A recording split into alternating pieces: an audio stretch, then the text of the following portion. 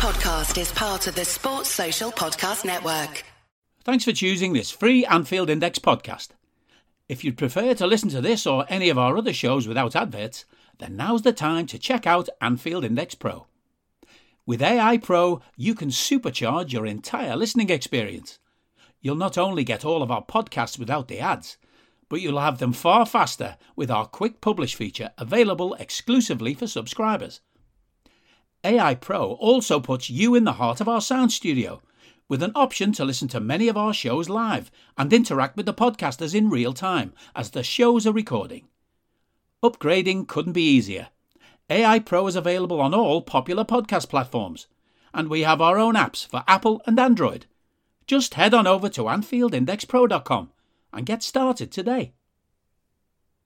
Hello everybody, welcome to the latest Anfield Index Under Pressure podcast. My name's Dan Kennett, and to join me tonight to go over the Watford and Benfica wins. Haven't got the full complement tonight. There's no Brundish.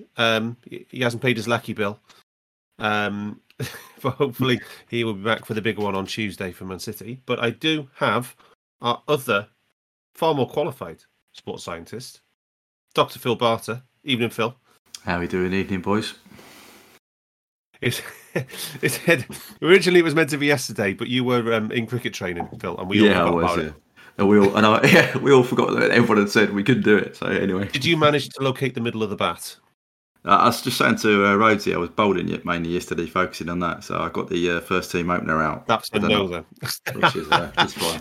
First team opener out, Dan. First team opener, that's a scout. Mate, I got him out. I mean, I'm happy with that. You know, I'll take that away. Yeah. And then you just heard him. It's our resident video analyst and data collector, Mr. Daniel Rhodes. Good evening, Rosie. Evening, Dan. How are you? I'm all right, mate. I'm all right. It's Friday night. It's 2 wins. It's under pressure. So anyway, let's crack on. It's always a double header this season. It seems every single week is a double header, and this is no exception. So we're going to start with the Watford game. I know it was 6 days ago now, actually, isn't it, Rosie? Yeah. But we are going to spend a little bit of time covering Watford, and we're going to start with those lineups, Bart, because this was the first match after the international break. Players have gone to all 4 corners of the globe, and we were in the early slot. So, what did you think of the team, the lineups, and the actual initial selection? So, I mean, we made, 6 changes. I know that's a bit of a spurious because, as you say, it was an international break. But I think if you look at where people were and how far they travelled, I think this is probably the best we could have put out. You know, rested Fab played Hendo at 6, played Curtis and Thiago in the midfield. Thiago hadn't travelled, obviously, so it was fresh. And then up front, I think it was Bobby Jota and I can't remember. Diaz, was it? Was it that long No, ago? Salah. It was Mo. Salah. Was Mo. Yeah. So yeah. And then back 4 Gomez at right back, as we know, because Klopp's turned into Fergie. And then Matip, Van Dijk, and Costas. Was it? The only one thing I don't think Klopp has gone full Ferguson yet. No, because he hasn't. with Trent and with Keita.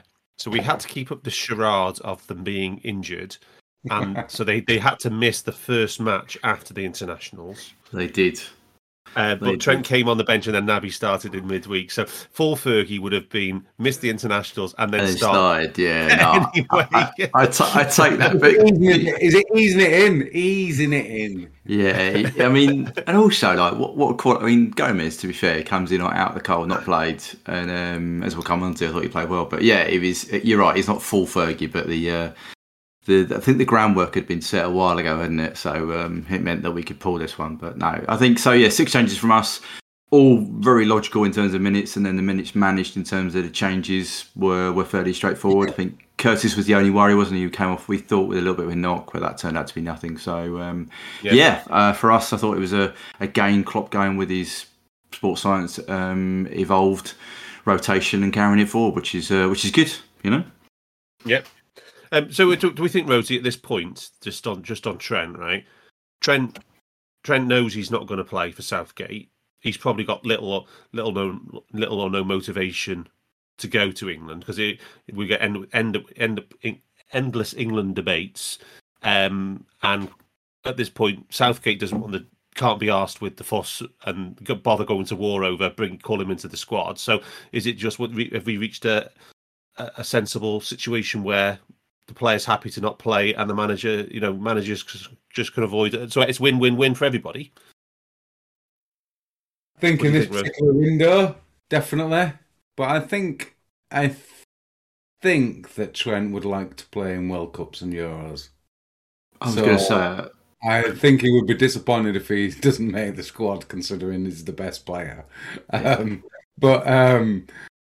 Yeah, I think this one suited all parties. I think in future international breaks, we might see more of it.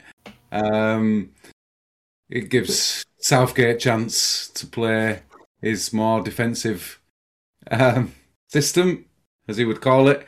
But yeah, I genuinely think Trent would like to play the World Cup for a start, so I think he would like to get in there.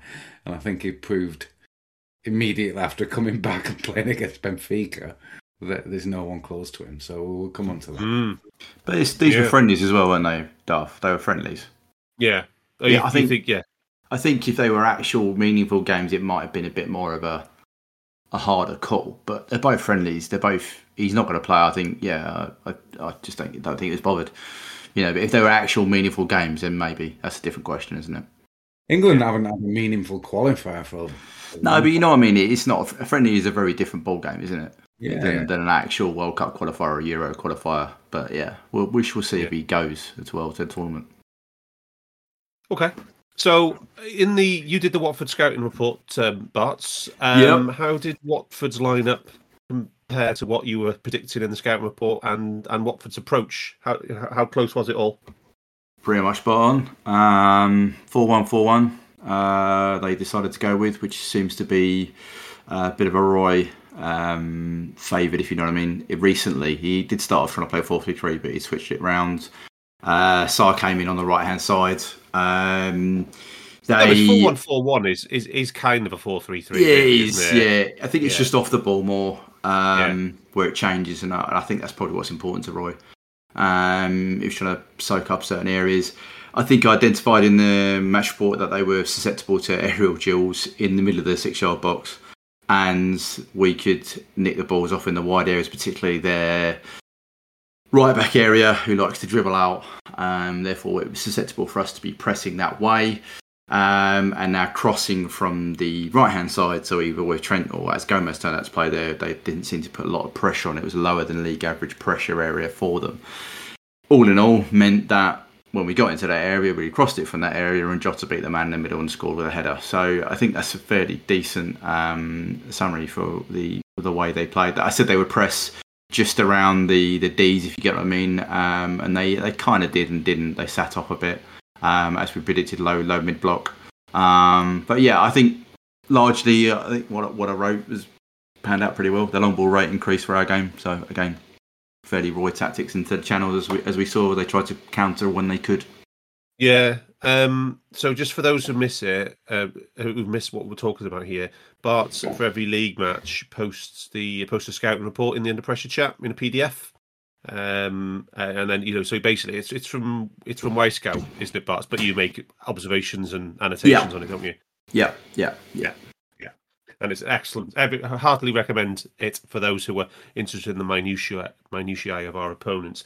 So you mentioned aerial duels. It's one of those things that's, a few years back, Watford were quite a dominant team in the air, but, like you said, they seem to be, it was 21-13 in the match overall. But one thing I want to do throughout the show is just flick back to themes that we've had throughout the season and just, topics that we've mentioned continually, right from pre-season, some of them.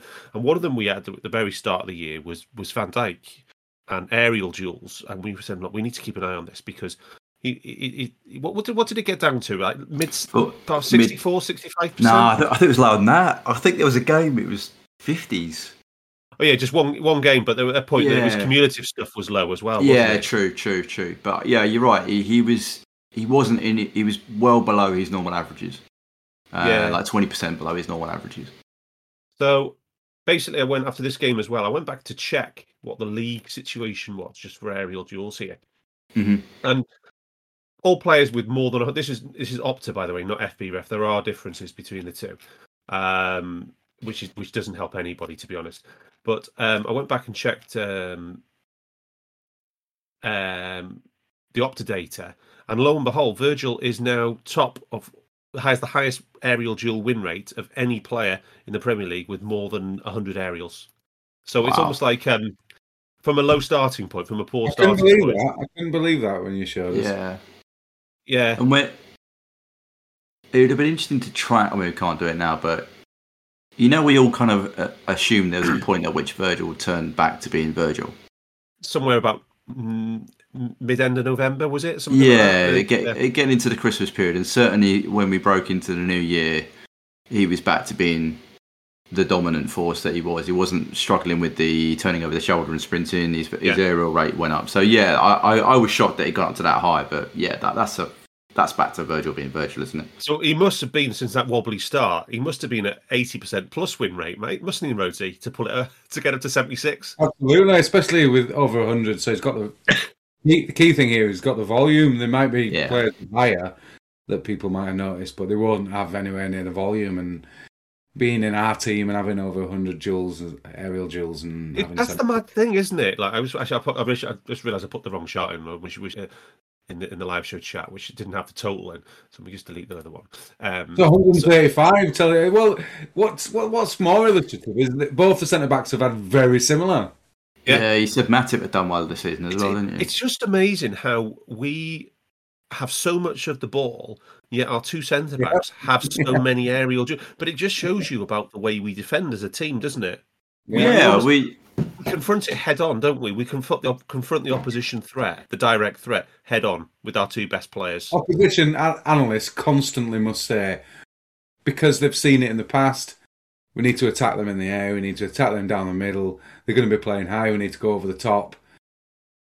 And our centre-backs just keep cutting it out, whether it's on the ground or in the air. Whether you've got Fab in front as well. Yeah.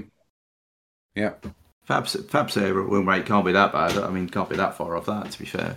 I know it'll probably be low. It'll probably high 50s, I would have thought. Yeah, but I bet you he stands well above in his crowd, his cohort of DMs. I mean, So I think you're right. I think it also explains, how we've sort of sometimes gone, oh, he's played Matip largely in the league games, yeah.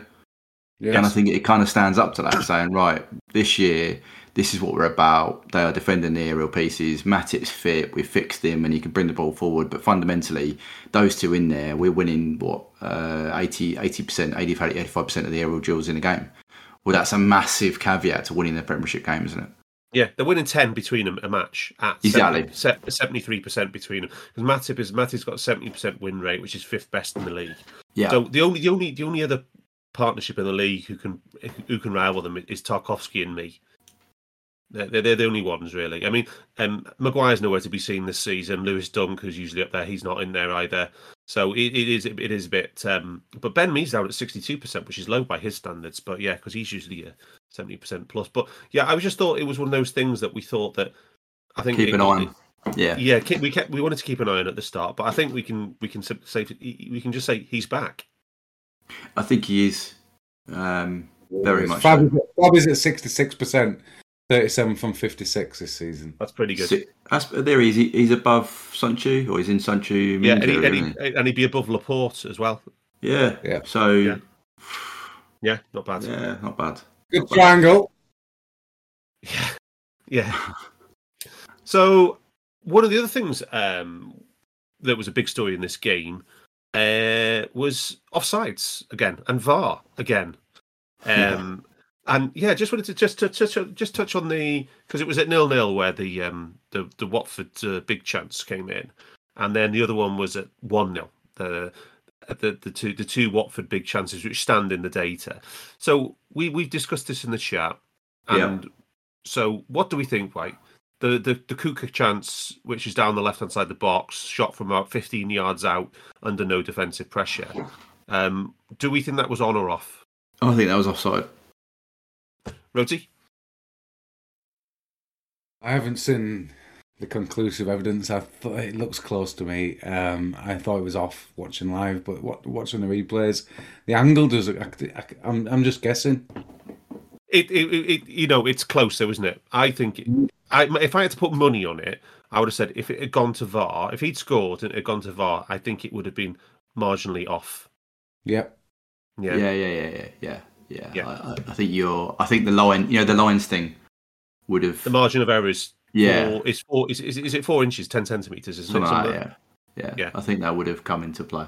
And then the other one was after half time. This was the Pedro miss where he put it wide of the post. There was kind of a lofted pass, wasn't there, from the halfway line down the inside left channel. Yeah. I think that's on. I think the Lions would have made that onside. It was harder to get a definitive angle on that one. It was. I'm trying to get one in here at the moment, but I think Matip plays him on. Yeah, the angles I've seen, it looks. There you go. I've just chucked it on there.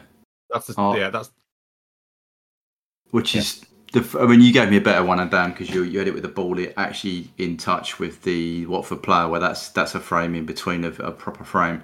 And I think when the ball's in touch with the player, he's even more onside because Matip's actually higher up than that. Yeah, there you go.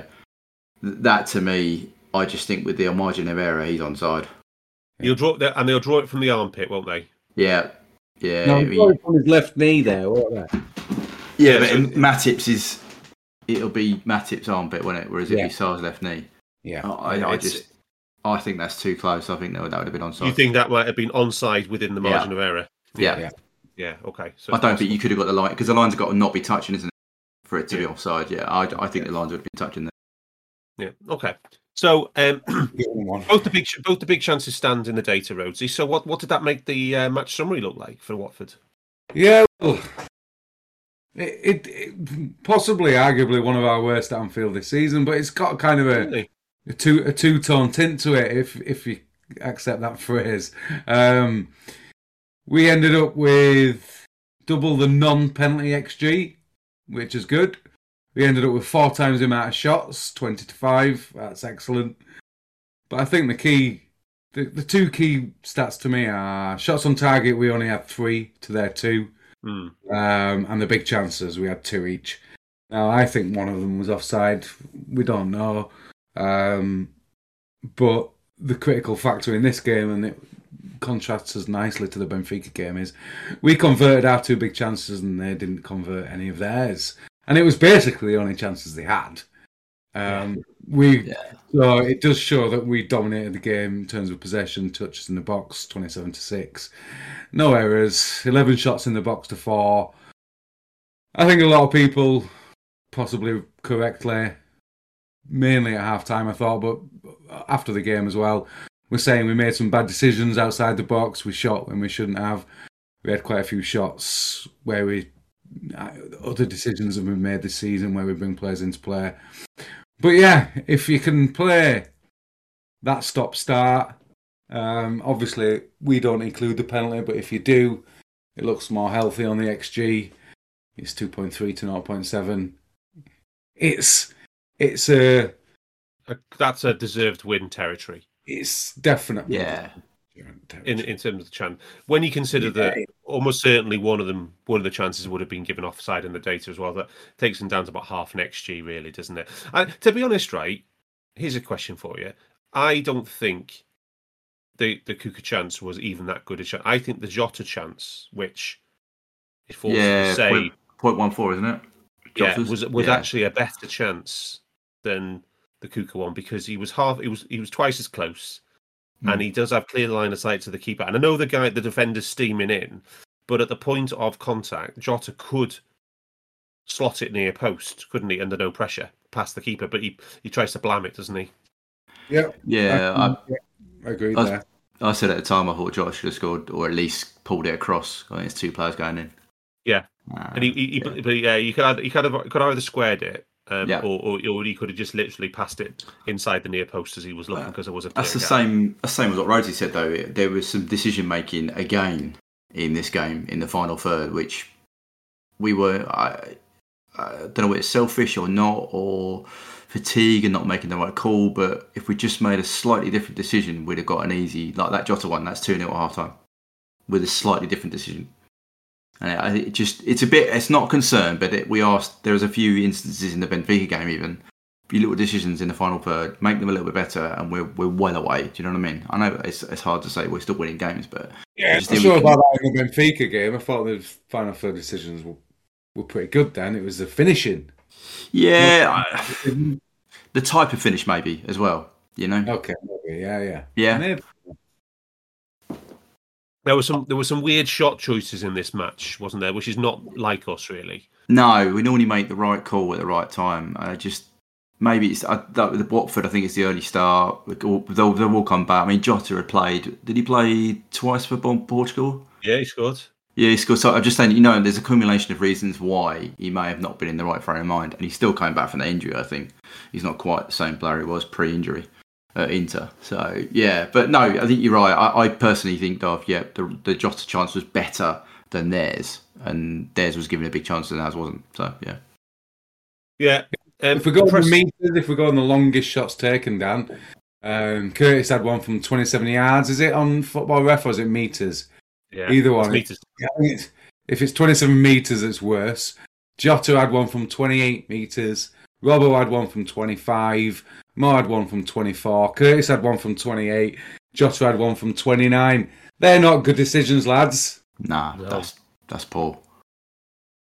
That's Did really you see poor. Did you see the Chelsea goal, Rudiger? Yeah. They said that something like that. That's the furthest out a Chelsea player has scored from in something like 11 years. Really? Yeah. Yeah, they were saying it on the commentary, and that's kind of how rare that kind of 1% chance is. Flying in off the post and stuff like that. I mean, it was a hell of a strike, just on the pressing, it was the story here again was like.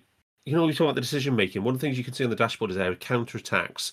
So we had 7 presses leading to counter attack situations, but from that we only actually generated 1 shot, which is quite low, 1 out of 7. And you'll see it again in the Benfica. It was actually even worse there as well. So there was it was a real heavy bias down the Watford left, and that was because of their playmaker, wasn't it? But yeah, I can't remember his name. I can't remember his name. Sorry, it's gone from me. Well, but they're down that side as well, wasn't he? Yeah, they're also that fullback. That's it, Hernandez. That's it, and their fullback dribbles out as well down the left hand side. So yeah. Whereas Sarr's more a runner. Yeah, all the pressing. And Kuku was the top target for the pressing as well. I'm just trying to find out the exact number here because I can't show one on my image. 19 for him, and for Menia, the left back, he was 11 as well. Hernandez with 9. But it was pressing wasn't really the story in this match. We don't need to go too much into it. I just put the heat map in for reference there. So Bobby was the top presser for us in the match.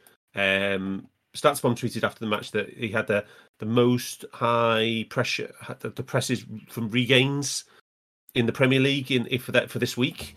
Oh, wow.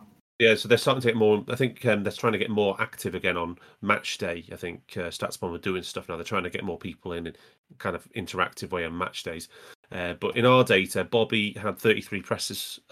Next highest in the team was 17. So that's a big difference there from what Bobby did. And he had 12 possession wins from pressing, according to us. Gags collected this one, 3 direct, and 9 led to turnovers. So 12 is a lot. Jota, though, did have 14 the week before against in our last match against Arsenal. So, but yeah, definitely an above average number of wins there. So there is some close alignment there with what StatsBomb tweeted out as well.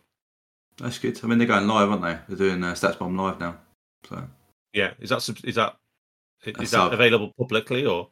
I think you can sub it. I don't know. I haven't looked how much it is. I just saw the promo for it. Yeah. So, I can imagine it won't be cheap. Yeah. Right. Just to wrap up on offsides, again, some of the theme we've been talking about this season. Liverpool have the most provoked offsides in Europe in the top 5 leagues with 124, ahead of Sassuolo was the second team in Serie A. They got 110. Villarreal 103, and then the next most in the Premier League is Man City with 76. So it's just the way we play. Again, we always say this: no one else plays like us.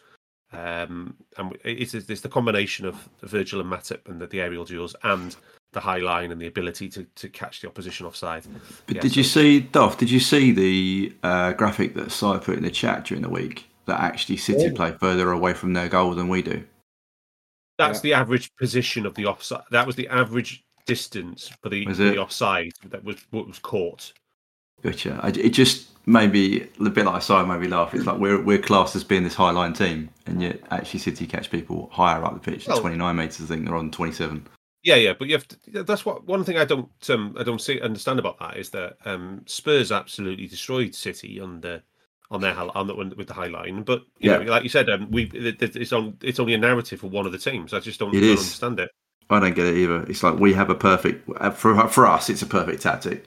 That's the start. Yeah, it works really well for us. It enables us to get the foundation we can attack in the way we attack, and yet it's seen as a negative.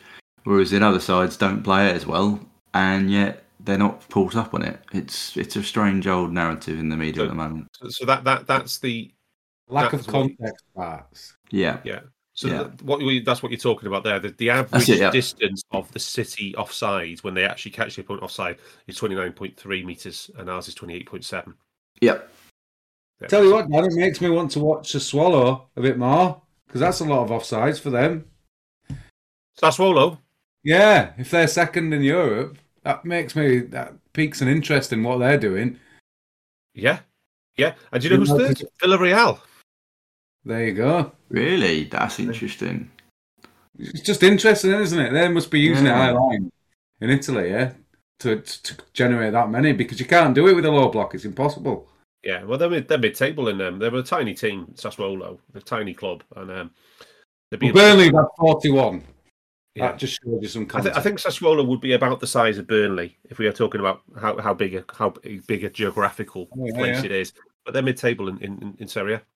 Yeah, also, that thing also made me laugh with Everton, which is always a giggle laughing at the Ev, but 18.7 metres from their goal is their average offside distance. And they've only caught the opposition offside 27 times all season. Which is not a surprise, really, you know what I mean? Now, that might be that they try to play offside a lot and they constantly fail. It's just, I mean, that can't be that far off the 18-yard box. Really? Yeah. That's just shocking. It really is. But anyway. That's interesting about Villarreal. That might be something to keep an eye on. Going forward in Europe. Especially if we end up playing them. Yeah, because if they're playing a high line against us, okay, interesting. Let's see how they do second leg. They were very aggressive against Bayern, I have to say. Oh, they were. They should have probably won the game, to be fair. More than that. 1-0. But yeah. So we will come back to that if we end up playing them. Yeah. Yep. In the next rounds. Right.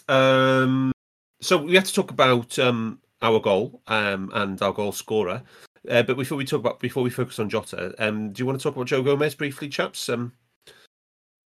Rosie, how did you think he did in this match? Oh, I think we analysing these two from very different angles, because I thought it was a specific Hodgson tactic to let Gomez have time on the ball, and with time on the ball. Most footballers are quality ball strikers with time on the ball. They can pick out a pass. They can pick out a man. It's just that usually when Trent gets it, he's got two players around him or something, or he's doing it first time. But they gave Gomez time on the ball, and he put in 2 or 3 absolutely Trent-like crosses.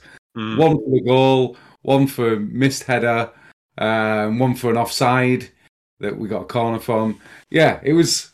I don't know if anyone's seen it, but there's a great video. I think it was about 2 years ago of Trent and Gomez doing free kick drills. Yeah.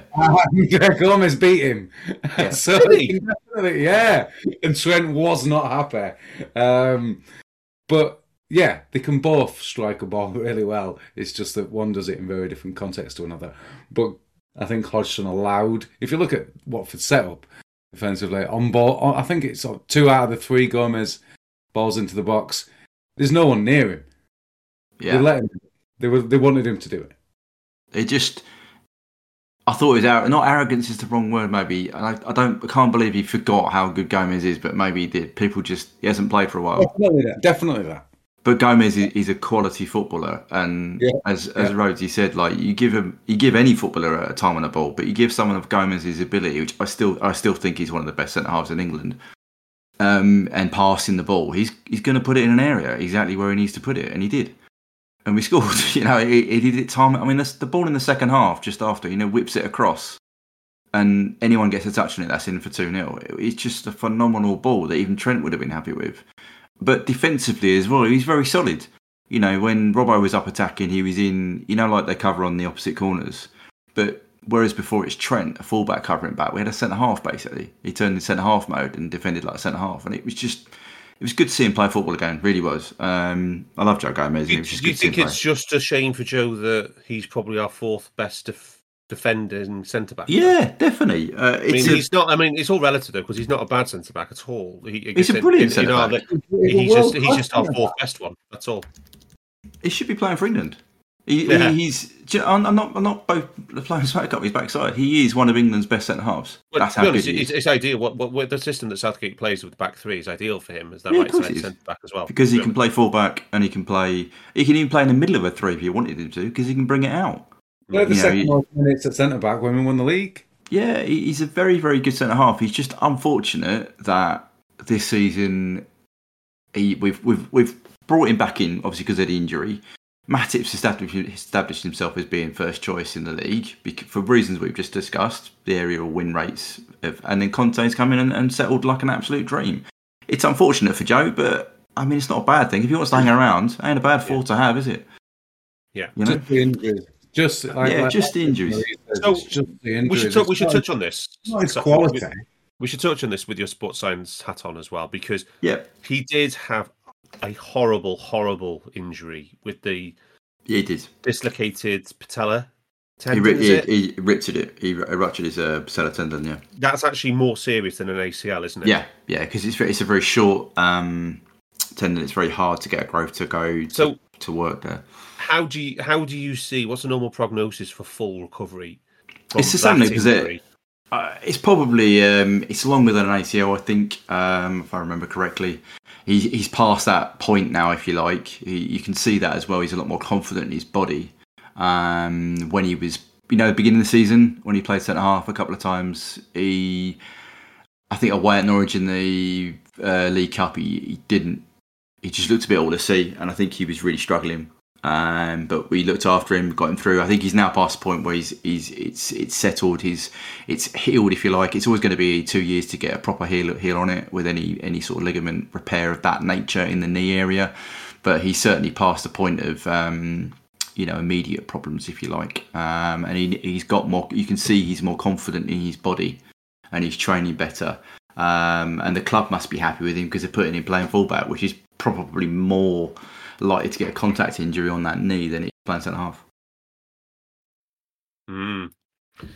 Right, now the other player we need to talk about and celebrate is Diogo Jota. 20 goals in all competitions. I mean, this guy, we've been saying it pretty much ever since his first match for Liverpool. What a signing this guy has been. The value we've already got from a £41 million signing. He is just absolutely phenomenal. So I'm just going to reel off some stats before you guys chip in. Right, so 20 goals in this current season. He's had 95 shots, so 21% conversion rate, which is unbelievable. Very, very, very high conversion rate here. Not many players have more than a 15% conversion rate. He's had 40 shots on target, so he scored with 50% of his shots on target, which is excellent. The most impressive thing of all for me is his distribution. So 7 with his left, 7 with his right, and 6 with his head. No penalties in there. Goal every 136 minutes. He's scored 14 in the league, 1 in the Champions League, 3 in the League Cup, and 2 in the FA Cup. And his average distance from goal is the best in Europe. It's the closest to goal in Europe, just 10.8 metres from goal for his average for those 20 goals. What a player! But Phenomenal player. And I'd probably suggest he's not in the best of form at the moment, but he's still scoring. Yeah, I was saying that because we've set such high standards with him, off the ball, on the ball. We said he's learning the Bobby playbook and the rest of it. And I would say there's elements of his game as well that's not working that well, but he just seems to be in the right position at the right time to score. And he's absolutely ruthless with a lot of things. Even that chance we discussed just before half-time in the Watford game, he's not thinking about crossing it. That would have been probably the better move, should we say. He's thinking, I'm going to score it. I'm going to, so it's, I think it's an incredible signing, and it just fits in. It's like Luis Diaz as well. They just fit into the system and what we're trying to do. And as I said, it'd be great if we get back to pre-Inter Jota. That would be really help us with the running. Yeah. His aerial ability is something else. I mean, I know the distribution you got there, but you don't let me see the number of aerial goals he's got. It's just for someone so short as well. It's frightening. Rosie, he's third in all of the top 5 leagues for non-penalty XG per 90 minutes with 0.68. Yeah, he's getting up to top 10 in the world in terms of his position. It's ridiculous to think, considering the amount we paid. What did you mention his non-penalty big chance conversion rate, Dan? Because I haven't actually. Go on. It was at 52%, which is second best in the Premier League this season for converting big chances. He is the fox in the box in the Premier League, considering his volume compared to the person above him. Not only that, but his metrics match that. 71 shots this season, 62 in the box in the Premier League. It's all about in the box. And not only that, but he also has scored 4 headed goals in the Premier League, and we saw one in this game against Watford. How is he scoring headed goals? It doesn't look... I know there's the Tim Cahill mythology, and there's the players that used 5'10" on... But he's... Not only is his movement, his technique on his headers. We saw the Benzema masterclass this week in terms of headed technique, but Jota just shows it regularly. But not only that, Dan, I think you must have the stats. He's the most ambidextrous forward in left head. Apart from the lad who plays for Barca, Moussa Dembele, in terms of two-footedness, he's 67% of his actions are with his right, 33% are with his left. Although, as we know, Roti, he's 3-footed because of his head. He doesn't dribble like Mo and Mane, but he hasn't got their flair. He hasn't got their pace. He hasn't got their strength. But, you say that, right? He's listed a load of things that he has got. According to FBref, he's 85th percentile for dribbles completed. He's 97th for pressures and 89th for tackles compared to all forwards. He's direct. He's a lot more direct than the others. Like, he's straight lines, isn't he? When he gets the ball, he just basically makes a beeline for the goal. Yeah. And there's nothing wrong with that, but I'm just saying that's who he is. He's all about the goals. But and I agree, his aerial abilities. I can't believe some of the headers he wins against the centre halves. It's phenomenal. You expect him to score when the ball goes in the box. Do you know what I mean? Which is a weird thing from a header. Yeah. He's the best player in our team this year for goals for goals excluding penalties. In terms of the volume and the XG and the non-penalty XG plus the XA. So he's just an absolutely brilliant player, and I think he's fully deserved to get to 20 goals by first week in April. That's some achievement. You think about loads of seasons in the 90s and the noughties where the club didn't get a single player to 20 goals in all comps. Michael Owen never got it. A lot of Golden Boot winners didn't even get to it, did they? And he's been injured.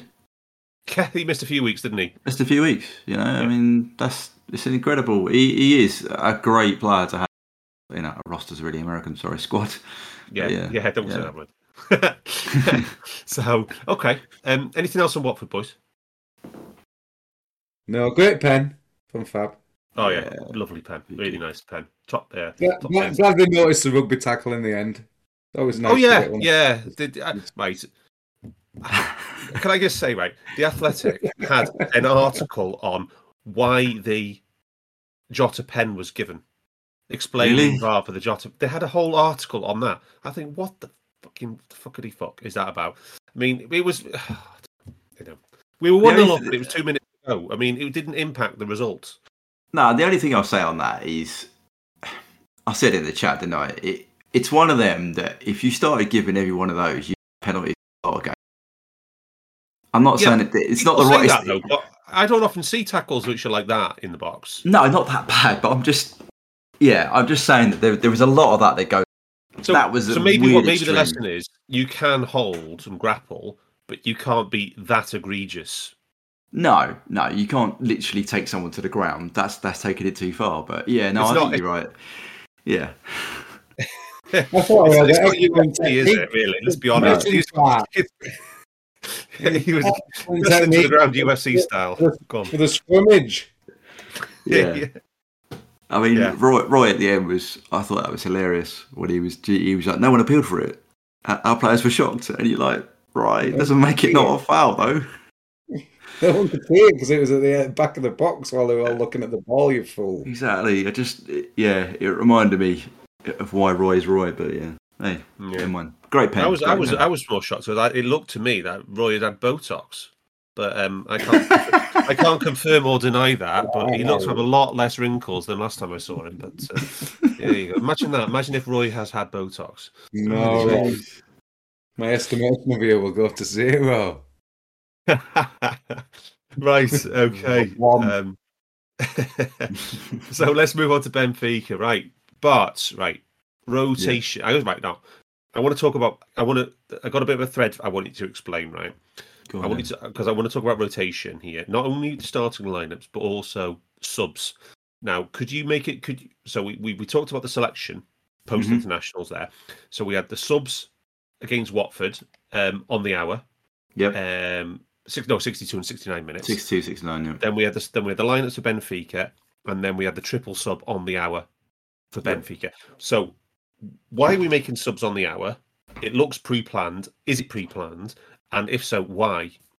What's the game plan here? So we are on the hour are normally pre-planned, and it's to mitigate load over the week. So typically, if we use Thiago and Naby, which in this game is a little bit moot point, but normally they would share 90 over a 2-game period. So one would come off. One would start, and one would come on 60, and the other would go off, and that'd be 13 and 60, and then they do the reverse on the next game. So they would get 90 over that period of time. So you mitigate load for that system. And if you look at the pairings that have been going on, that is largely what we've been trying to do. So Hendo played nearly 90 against Watford. Am I correct in that? Did he play full game? Yeah. 95, yeah. And he came on for the last 30 in midweek. So his load there. He played 120. 120. So that's his load. If you look at over the period of time, right on the limit, but that is kind of what he does. He does a 90 and a 30. So at the weekend that he played 90, I was like, he's not starting midweek. If you look at the forward line, we've generally started. Well, the other player in that midfield is Fabinho. Yeah, which he's a little bit more robust. I think it's 4 out of 5 he normally plays. But he had exactly the same pattern as Henderson. Like what you were looking for an example. He came on the last 25 against Watford and then he played. And then he played the full match against Benfica, right? Yeah, and he will now play against City. Yeah. So so both of those players played 120 minutes pretty much across the 2 games. Across 2 games, yeah. Right. And whereas if you look at the rotation at centre half, we normally do that's a game. So we don't change in game for a centre half. He rarely substitutes a centre half, does he? Exactly, but it's still the number of minutes. If you look at Matip there, he plays 90. He'll come off. So that's a rotation thing. That's a rotation thing, game to game, which is why it's a little bit. It's not a risk, but you look at the Chelsea League Cup game. Yeah, Matip played the league game in midweek before and played right up to his limit, and then Konate came on and played the last half an hour, I think it was, or I can't remember the exact time is, but he played a bit of the full 90 and he played extra time, yeah? So that's because Matip had gone up to his load and they were like, right, we need to get him off now, and Konate comes on and clears the rest of the minutes. So on the forwards, then, against Benfica, Mane and Salah played an hour, and Bobby and Jota played half an hour, and against Watford, and Diaz played the full match. Mm-hmm. And against Watford, what was the situation against Watford? So Watford, Diaz didn't play. Jota didn't play at all. Jota, Bobby, and Mo started. Mo came off for Mane. And then Mane Bobby played 20. Bobby played the whole match. Yeah. And then they came on for in Biffrick. Yeah. So So you look Bobby at the and management Jota- load. Bobby and Jota played 120 across the two matches between them. So did Mo, 120, because he played 60 minutes twice, pretty much. And then Mane played a bit less. But then, and so did Diaz. But Diaz is new to the whole load. You know, he's come from a club, but he's not used to playing this high intensity for twice a week. And Mane, I think they've always erred on the side of caution with him as well. So, So that's how the management loads, yeah. And if you think about Trent as well, he didn't play. Did he come on against Watford? No, he was didn't. On the bench at Watford, and he played 90. So those 5 players we talked about played pretty much 120 minutes each across the 2 matches. Yep. Yeah, and you'll see that it's not quite predictable because obviously Klopp completely not bemused it, but he chose a midfield against Benfica that none of us were coming. Because Thiago played substantially longer than he didn't come off on the hour, did he? Against Watford. No, he played the full match. Didn't he? Played the full match, so that you would have normally assumed then that Naby would have started against Benfica, and Thiago would have come on, and they would have played. Do you know what I mean? It would have been that.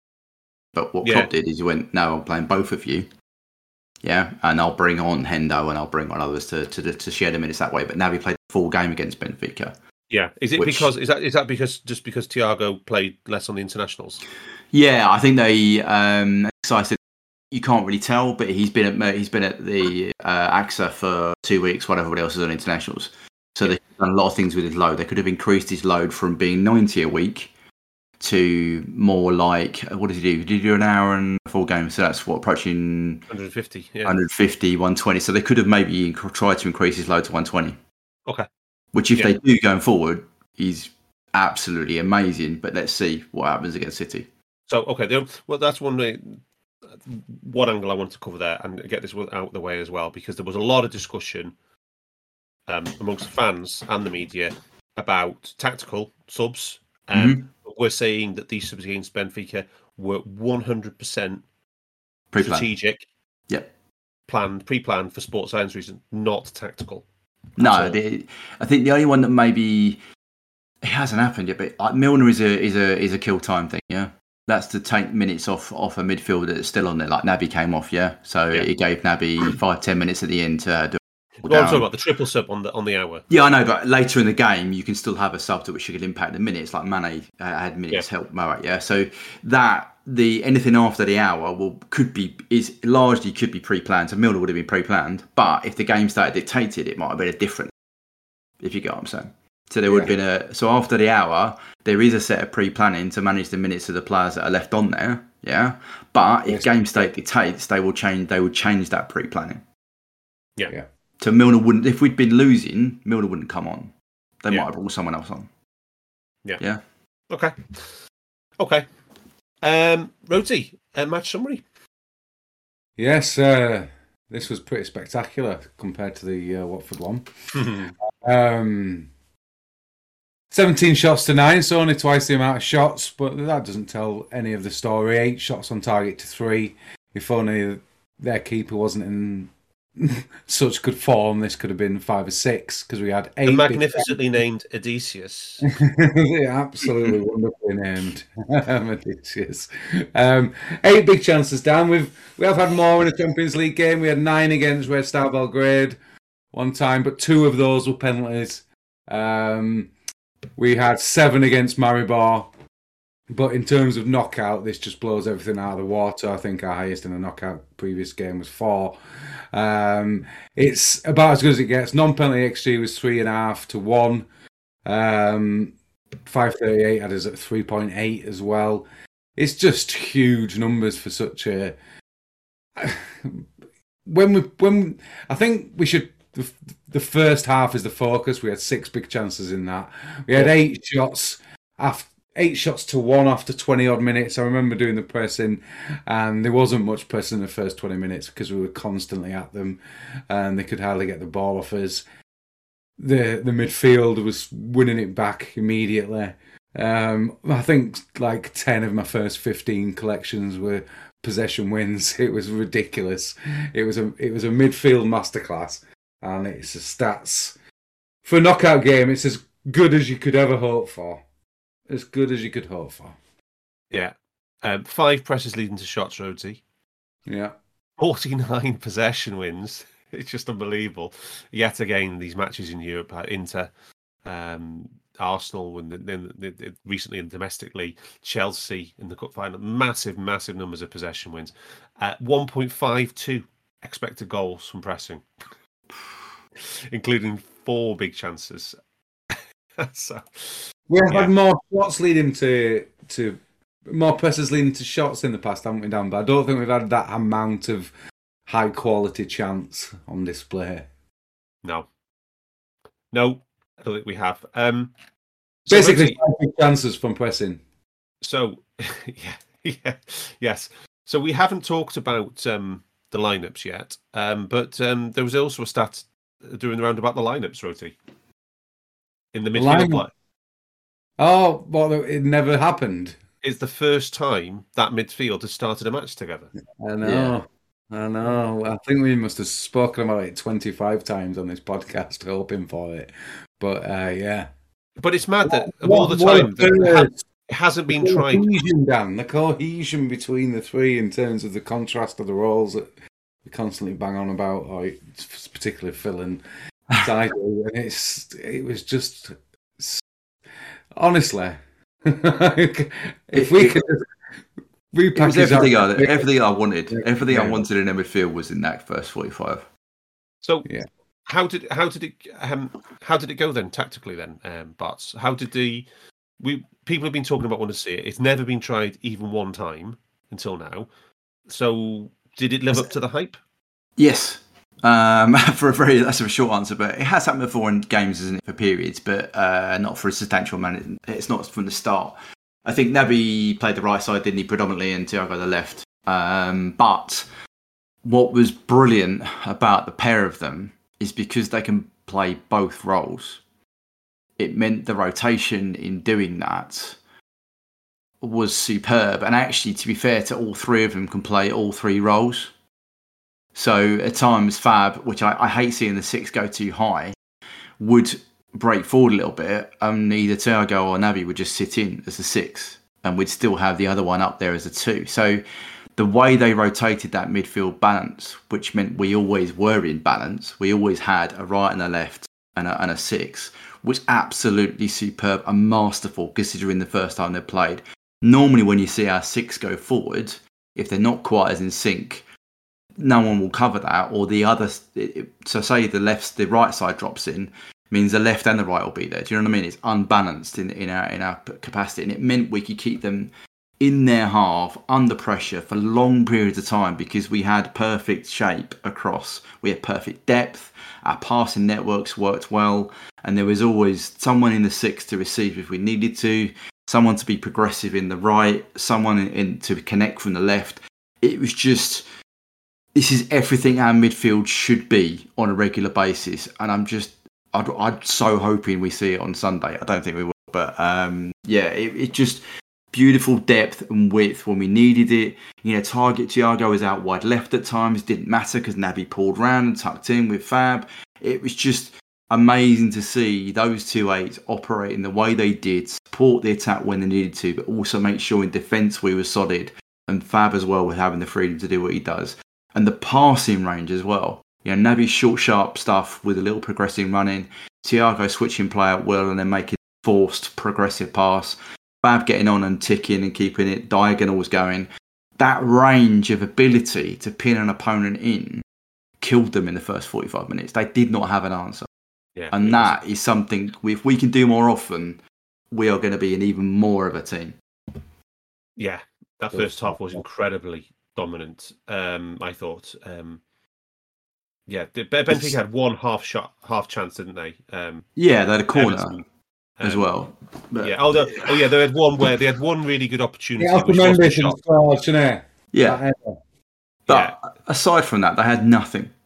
They had nothing in that first 45 minutes. We could have had 5. And we could have easily, if others had been slightly on made a slightly better touch of that, we would have been at that side. But in terms of the process, right? If you look at the passing network we put in, the only thing you'd be careful on the passing network is that Naby switches sides.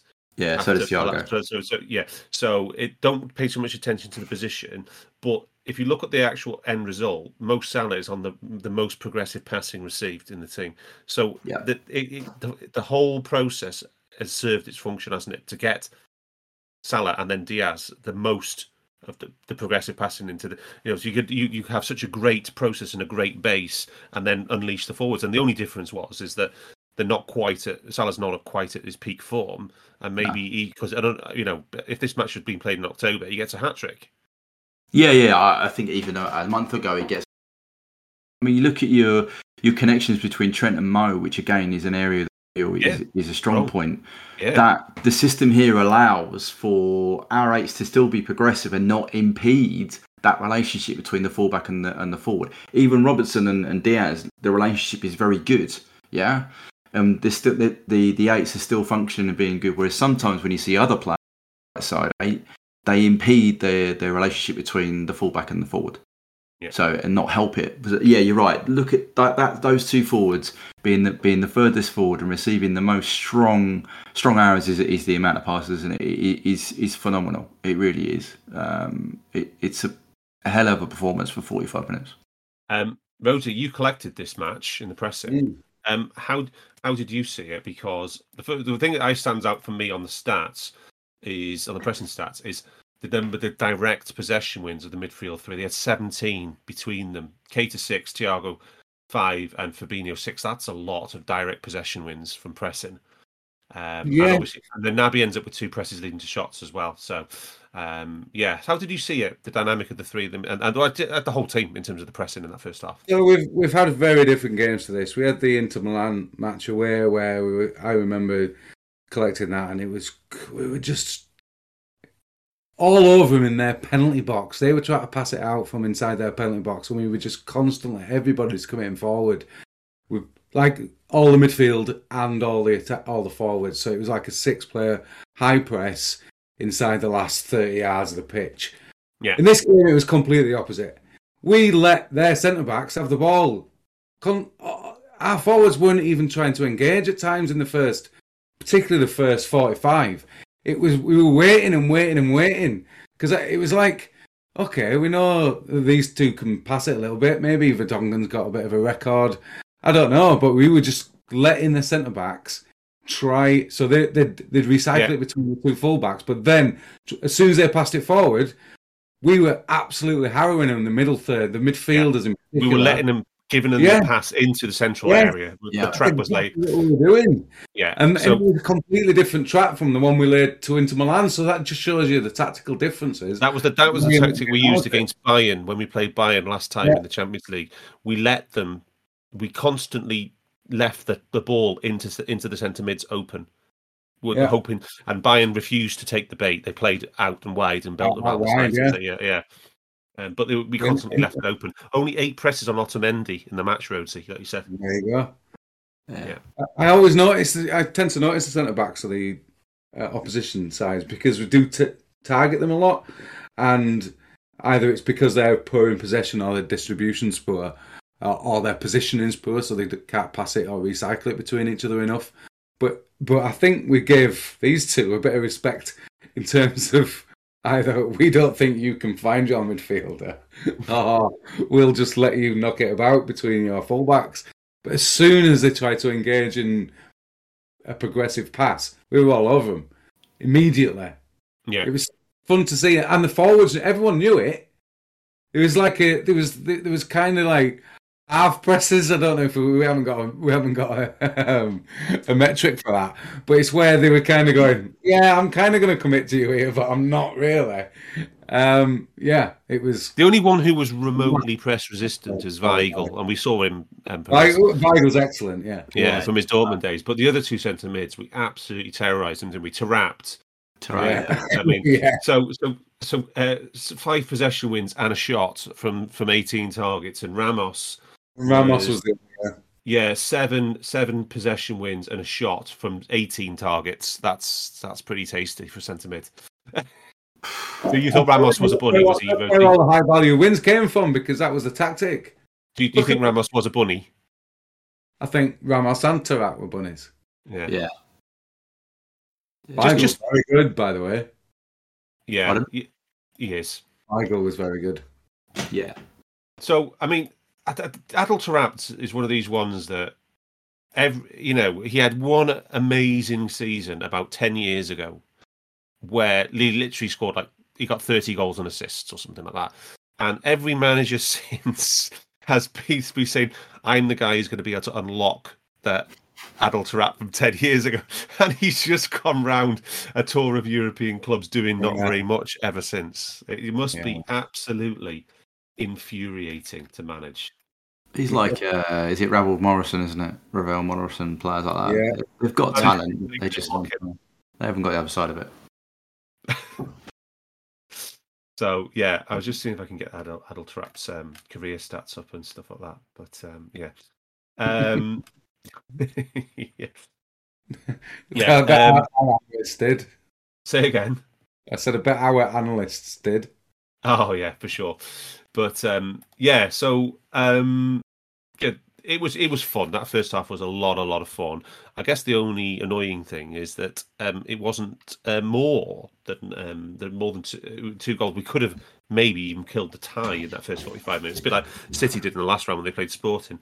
But it was our old friend Bart's set plays that was the opener again. Yeah, but it was a great bit of play to get to. Do you know what I mean? To get to the goal, to get it's sort of. To create the opportunity to get the free kick was a great bit of play again. And we got not free kick, sorry, the corner. And then the corner comes in and Ibu outswinger, to the mid zone, and Ibu just decides, I'll actually head this one correctly and puts it straight in the net. It was he just gets his marker. He was all over. I don't know who his blocker was meant to be, but he was all over him, wasn't he? He was all over him. Yeah. Was it Everton? I thought it was Everton. I might be wrong, but it looked very similar to Everton. But it was just good delivery from Robbo into the right area, and great, really good. What you're talking, head it down. If you get to that position, head it down. Yeah, and I like the way it just sort of cushioned into the side then as well. It was sort of just nestled in there. It was nice. It was it was really, really good goal. The good news is though, I've got some stats because Mr. Set Play has been such a key performer for us in this golden run since the start in 2022. So we've played 18 matches in all competitions since the Brentford match, starting with the Brentford match at home in I think it was 12th of January. Mm-hmm. And overall, the results have been 16 wins, 1 draw and 1 loss. The draw was the Chelsea Cup final because it was 0-0 after extra time. 12 clean sheets in 18 matches. So that's noteworthy in itself. But so we've scored the opening goal 15 times in those 18 matches, right? And of those 15, 8 have been from set plays. So 6 from corners directly. 6 from corner, 1 from a set play, and one from a set piece, and 1 from a penalty. So this is the 4th time we've had a header direct from a set play, which has opened the scoring. So the others were Van Dijk against Palace, Diogo Jota against Cardiff in the FA Cup, Bobby Firmino against Inter with the flicked header from the corner, and Konate against Benfica. 3 other games we've had a kind of a second ball set play, which has been the opening goal. So that was Fabinho against Brentford, when I think did Brentford let it bounce that one? Yeah, and Brentford let it bounce and he picks it up off a headed ball off the floor. Jota against Leicester, which was a ball played back in, and Fabinho against Burnley, which was kind of like some kind of It reached him, did not, and he just tucked it away. He bundled it in. Yeah. So there's 4 direct headers from set plays, 3 opening goals from second balls at set plays, and then there was a penalty in there as well in one of the matches. So we've only actually had 7 open play opening goals in that period, and 4 of those are from Jota.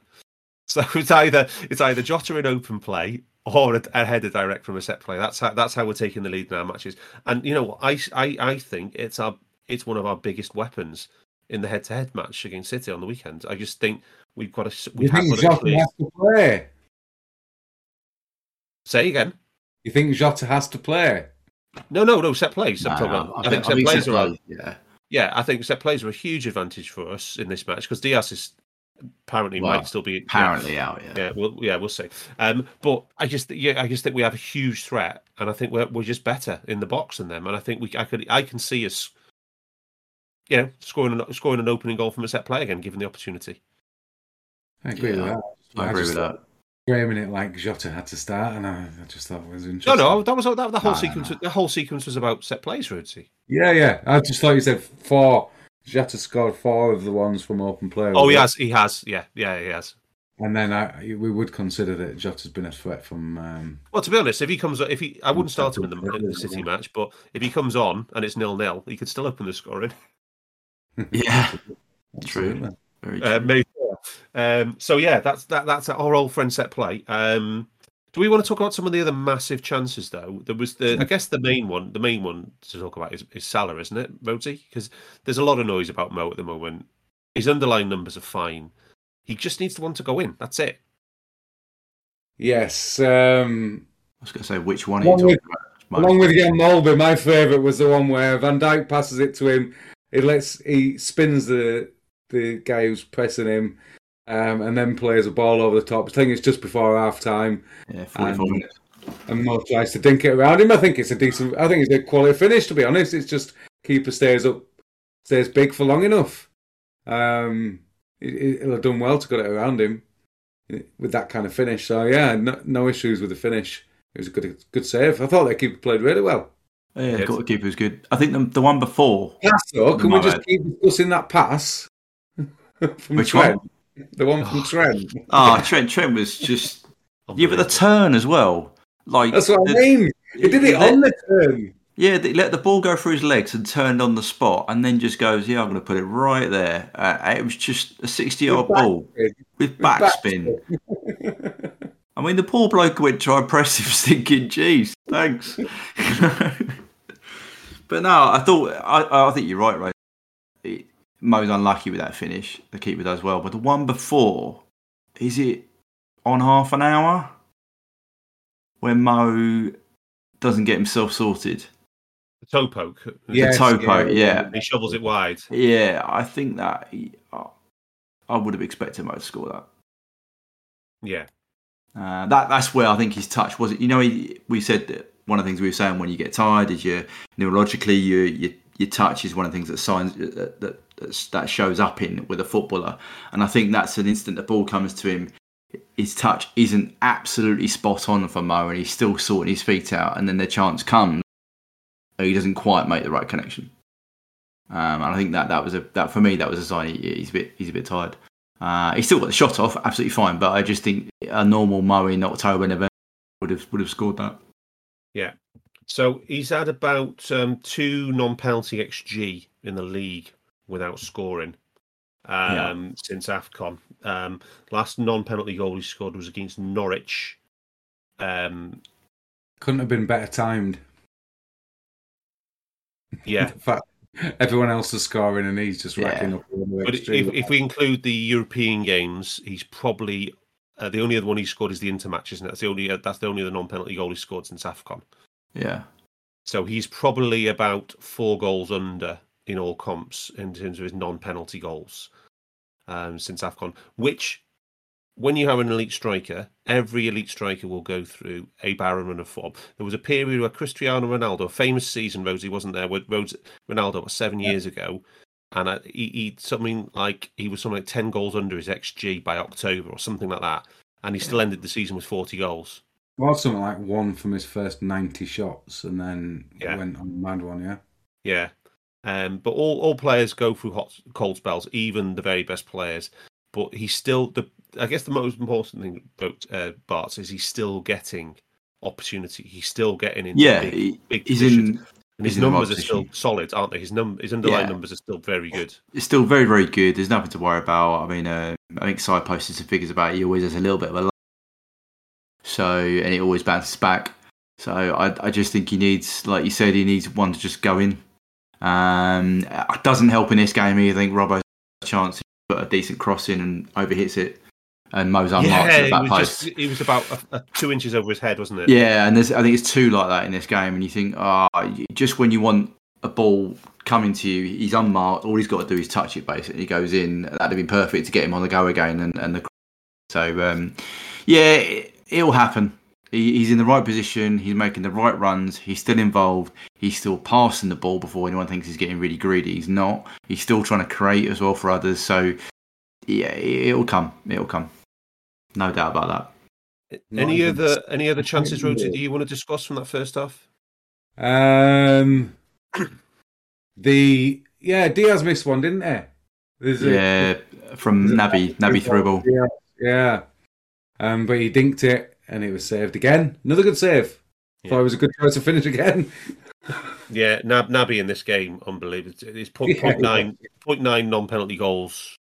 XG plus XA in this game. It's just an all-round performance. Can I just say though that move starts from our centre halves playing a forced vertical pass into our front players. So the Konate and VVD, or Konate particularly, were forcing a vertical pass into our front players, who popped it off into our midfield, and then one of them would play a progressive pass into the half space, and the other one would then play the ball into space behind. And they did it time and time again, and that was a chance. This time it was popped into the front, it got popped off to Thiago. Thiago found Naby in the half space, and Naby just rolls it into Diaz, who I think should score, but that's how they created that chance, and they did it time and time again, and that is a rotation between midfield roles. Because it didn't matter who received it of the eights, they could play the other role, if you get what I mean. So, but Naby, particularly in that first half, was finding it in the half space and just centre halves. It was lovely. Yeah, it was. Right now, Rhodesy, one thing we do have to talk about in this match is how a single moment can make a big difference. I'm talking about just a big self-inflicted mistake out of nowhere. And it can have a transformative effect on a match, can't it?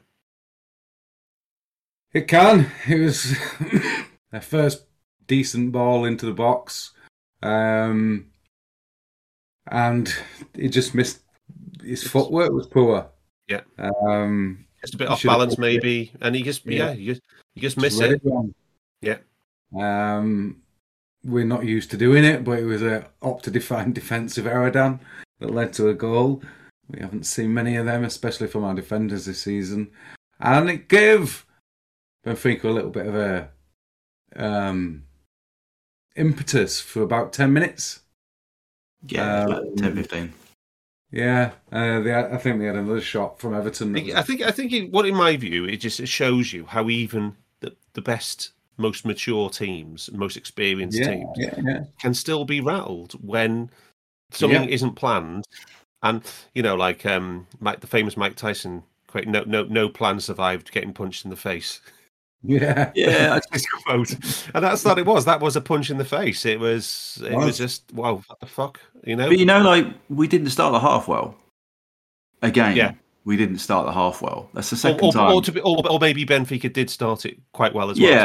Yeah, to be fair, they pressed slightly higher. But that move that led to the goal came from Trent mishitting a crossfield ball to Robbo.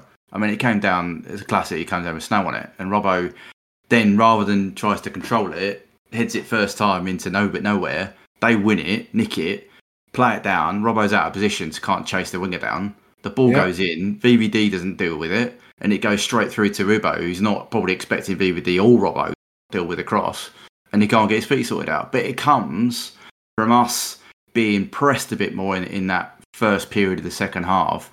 And Ibo rolls a ball out to Trent, and it goes over his foot for a throw-in. before that, 2 minutes before that, that is a sign that we haven't started that half well. Yeah. And then it leads to, as I said, that miss-hit cross. And it is a catalogue of errors. Yes, it's little errors, isn't it? Little errors. It's little errors that build up to the ability for them to put a ball in the box. And they put a ball in the box and it must have been the second time in the game, and they scored. And it's so avoidable. Yeah, one of the things that we talked about on the pre-season predictions part was the need to keep errors, costly errors at a minimum, and we've done that, haven't we? Overall, this season. Yeah. What did you have the figure at? 0.5 a game. We wanted to be below 0.5 errors per game. And how many have you got to start this? 0.2. 0.2 errors. 1 every 5 games. Jeez. Yeah. And that's leading to a goal.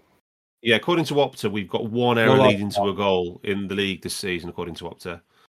Everton are the worst in the league with 9. Amusingly. And we've got 6 leading to shots, so we've got a total of 7 defensive errors, which is 7 defensive errors in 30 games. It's just phenomenal. So, but Rosie, there used to be a time when these kind of the Canate-like howler were very common, and we used to talk about them on these podcasts a lot, didn't we? The bad old days. Thanks to Messrs. Skirtle and Mille. Lovren, Enrique, Glenn Johnson, Moreno. Guy inside. Good job, the exercise not on. But yeah, that was a back 5 of errors. If you're looking at the data, it's ridiculous. There's never been a more error-prone back 5 anywhere. Maybe some of the Arsenal teams, to be honest, as well. But compared to the current back 5, maybe the current United side. It's night and day, isn't it, with the current 11? The current Everton side's going pretty close. Yeah, Rosie, but yeah, those Rodgers era teams with the error-prone players versus today, it's night and day, isn't it? It is, and I think it goes to the quality of recruitment, doesn't it, Dan? Because if you've got players who are comfortable on the ball and you know they are before they get there, rather than getting players and trying to fit them into a system that they don't quite suit, then you have a lot more success. Yeah, Rodgers was definitely square pegs and round holes. He was exposing players' limitations, wasn't he? He was, wasn't mitigating. Yeah, it was the opposite. The philosophy. Yeah. So, but we do recover. What do you just for the narrative's sake, Bart, because there was so much narrative around this match, it was unreal, right? Do you say either Benfica had a good spell and then ran out of steam, we stabilised things, or the subs did it? Where do you stand on the narrative, or do you think it was a bit of all three? I don't think the subs helped that much, to be fair. If I'm being honest, I think I just posted a periods graph I normally do for away games, and there's not a lot of difference between our touches and passes. Our shots go down just after half time. Weren't getting good quality possession. But I think Benfica got their chance. They had another one, didn't they, where they broke through and a better decision. They would have created a chance, and there was the penalty shout as well, and it might have been after the subs changes. But I think they just ran out of steam. They got their goal, and rather stupidly, or I don't know whether it's stupid or just they thought they'd get another chance, they dropped off again. So they came out and they were pressing us between the two Ds as their press line. But as soon as they scored their goal, they went back to having their press line as Ben Hart, which gave us a bit more time on the ball in our half, and we could then recycle, generate. And even after the goal, you saw Fab, Thiago and Naby step it up again and started moving their ball around and keeping it ticking over with lots of short, sharp passes to try and take Sting out. So I think it's I don't think the subs helped because Hendo came on and gave the ball away something like 4 times in the first 5 minutes. So I don't think he helped calm things down. He might eventually have helped later on, but certainly I think they got their goal, and then the tactic may have been to sit in again. It didn't happen, and then they had a chance on a counter later on in the game, which might have been their one chance to get the second goal, if you like. But by then we were sat in our ways again and got control back. Yeah, Now, Rosie, there was 2 massive chances for us after we weathered the storm. And the first one was the Jota one, wasn't it, Rosie? I think the first big chance in the second half. 80 minutes. What was it? Was it? Oh, no, it was the goal first, and then it was the Jota chance after that, wasn't it? Diaz goals 32%, and the Jota one was 26. I think that's quite low. Yeah, that was a 1-on-1. The Jota one, wasn't it, in injury time? Yeah. But I mean, Diaz was one of our best performers on the night, Rosie, wasn't he? And this was an absolutely terrific finish. And terrific move, to be fair. It was. And he could have had the one in the first half as well, which is a lovely run. And shows how difficult it must be to mark some of our players, because then he was making a run in the inside right, whereas for the goal, it's the other way. We didn't have any other good chances in the second half apart from those 2. But just to comment a little bit on what Phil was saying, I think the subs worked. I think we're measuring one of the best first halves we've ever produced in European football, and then a slight bad 10 minutes, and then planned substitutes happen, and those substitutes help us then form a period of a poor 6 minutes, even though they helped continue it for maybe 5-10 minutes. Yeah, I just think personally, the narrative there. I couldn't understand why one developed. It wasn't as if were people saying, "Oh, those subs absolutely changed the game," and that was a they were saying that Hendo came on to the rest of the game. I think we've shown that wasn't the case. It was just a plan. We've shown the numbers. I disagree with both of you, and I think that it was literally a bit of a head fuck from a howler, and that was it. And fair enough. Yeah. So, can I just say that the Diaz goal is exactly the same move as I just said earlier on. Centre half pops it into the forward. Bobby miscontrols it slightly, but Naby seizes on the ball and plays a free into a forward to score. Yeah. It's the same move. It's a vertical pass from deep after we recycle it into the front player, pops it off to a midfielder to play the through ball. It's a great goal. And I mean, Diaz was terrific. And he knows that stadium. he really got some stick in all through the match. And what was it? Do we know what the object was that went past his head? I swear it was a crutch, wasn't it?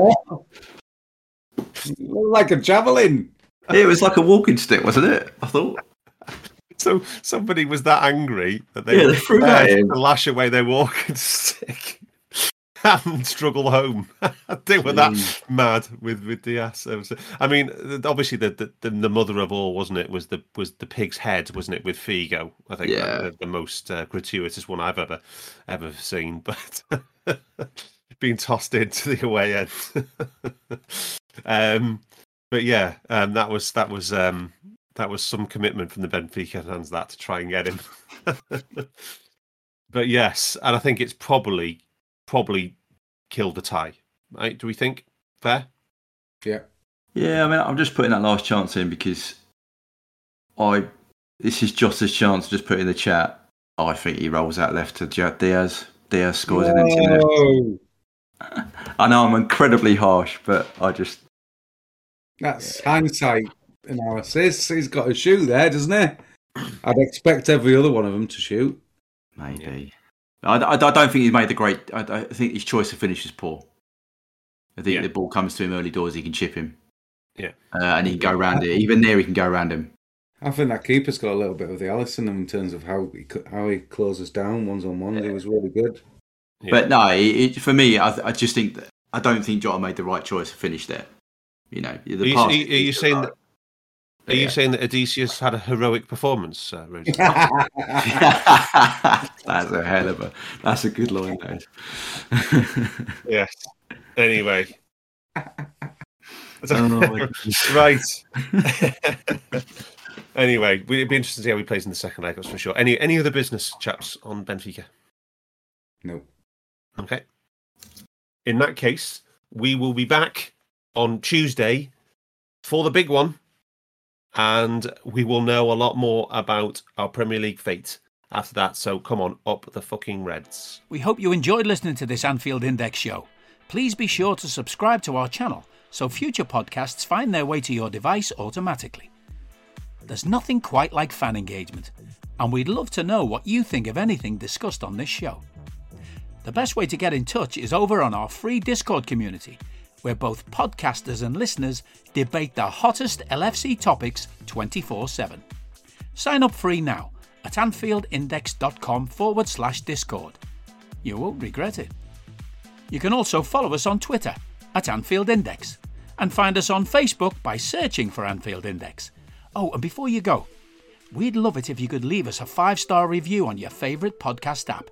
It only takes a couple of seconds, and it means the world to the people who create these free shows. Sports Social Podcast Network.